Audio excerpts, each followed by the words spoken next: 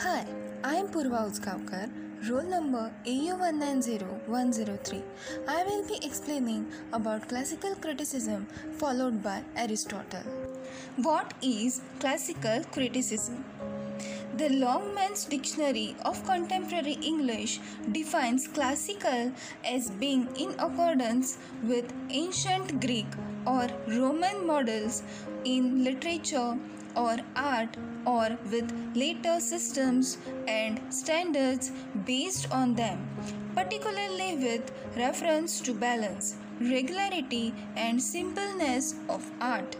The 8th to the 4th centuries BC, a period yet to be paralleled in the history of human civilization for its brilliance in literature, philosophy, and the visual arts, is normally known as the Classical Age. The word criticism is derived from the Greek root krini, which means to judge, and the term kritikos means a judge of literature. Classical criticism is originated from classical philosophy. The classical philosophers Plato and Aristotle make a sustained and systematic enquiry into the nature of art and modes of existence. Classical criticism basically means the classical ideas and imagery given by some classical thinkers like Plato and Aristotle. In 20th century, the critics used to carry out two practices. First, sometimes classicism meant the imitation of Greek and Latin themes in modern literature. Second, at other times, it meant the imitation of Greek and Latin forms in composing work of any themes. The formal imitation of two works of antiquity, one Greek and other Roman, may be used as keys for understanding classicism, that is, Poetics by Aristotle and Art of Poetry by Horace. Criticism actually took its roots with the appearance of Poetics, in which certain rules were laid down for writing serious dramas. Aristotle's Poetics became the standard of all arts in the succeeding years. Critics all over the world pronounced their judgments according to the direction set out in it. With Poetics began the classical criticism. The classical critics disapproved of any experiment in form contradictory to the classical rules. Aristotle's rules were considered to be the last word of every field of art, and these rules were looked upon with wonder. Classical criticism centered around reason. It gave importance to structural organization, order, sequence, unity, and coherence. Later, poetry was regarded as inferior to oratory, philosophy, and rhetoric. Plato and Aristotle in Greece shaped the core of classical criticism in ancient period. Aristotle's influence is to be felt over much drama of the 16th century till the 18th century. Classical influence was strongest in France and England in the 17th and 18th centuries. Aristotle was a Greek philosopher and polymath during the classical period in ancient Greece.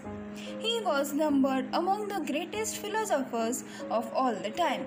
He was a student of Plato for 20 years, but he is famous for rejecting Plato's theory of forms. Aristotle wrote around 200 works, mostly in the form of notes and manuscript drafts, on reasoning, rhetoric, politics, ethics, science, and psychology. They consist of dialogues, recounts of scientific observations, and systematic works. Of Aristotle's 200 works, only 31 are in circulation. Poetics is a scientific study of writing and poetry where Aristotle observes, analyzes, and defines mostly tragedy and epic poetry.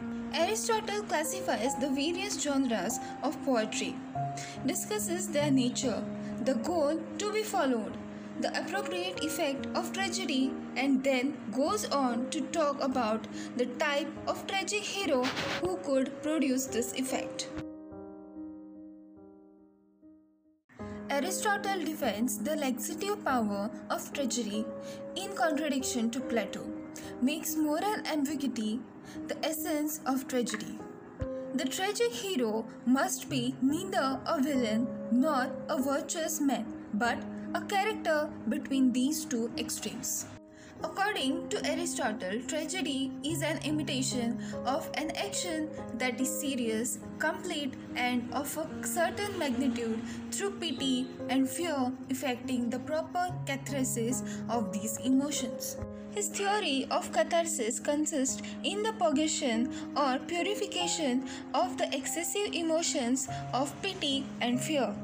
Witnessing the tragedy and suffering of the protagonist on the stage, such emotions and feelings of the audience are purged. The purgation of such emotions and feelings make them relieved, and they emerge as better human beings than they were. Thus, Aristotle's theory of catharsis has moral and ennobling function. Aristotle has explored various important parts of tragedy. He asserted that any tragedy can be divided into 6 constituent parts.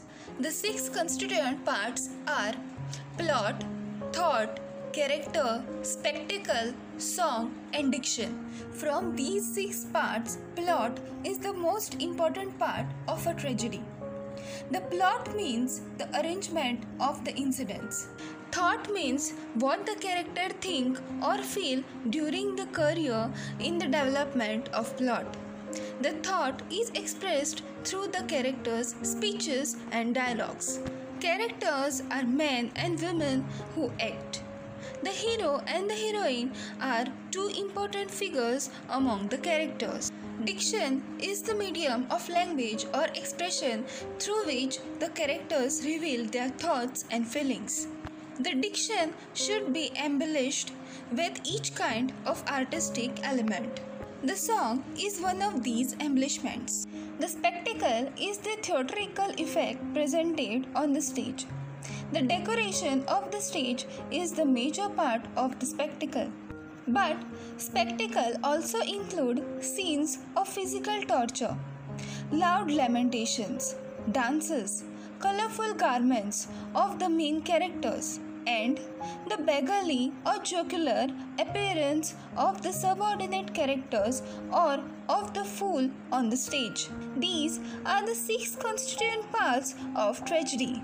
The word comedy seems to be derived from the Greek word to revel, and comedy arose out of the revels associated with the rites of Dionysus, a god of vegetation. Aristotle, in his Poetics, states that comedy originated in phallic songs and that, like tragedy, it began in improvisation. According to Aristotle, comedies take as their object characters of the lower type. Comedies generally deal with the lower classes and common people.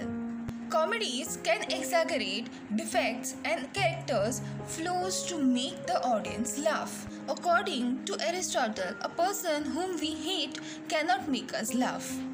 He also said that laughter aroused by comedy will not be painful to the character we laugh at. The pleasure is coming from ridiculing a particular person, but from a general vice.